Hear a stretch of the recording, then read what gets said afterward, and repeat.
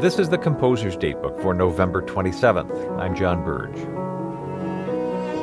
At 2 p.m. on today's date, in 1855, the first in a series of afternoon chamber music concerts was given at Dodworth's Hall in New York City.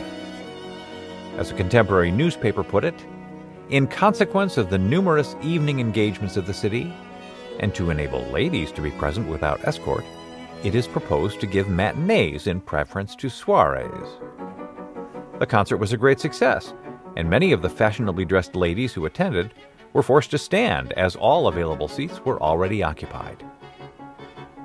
In addition to classics by Schubert and Mendelssohn, the audience heard some brand new music, the American premiere of a recently published piano trio by a 21-year-old German composer named Johannes Brahms.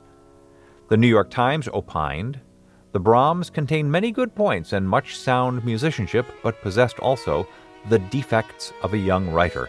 The motives seldom fall on the ear freshly.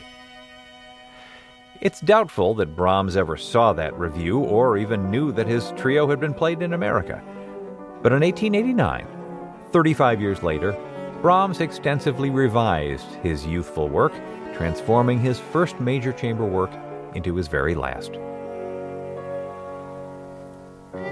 Composer's Datebook is produced by APM, American Public Media, in collaboration with the American Composers Forum, reminding you that all music was once new.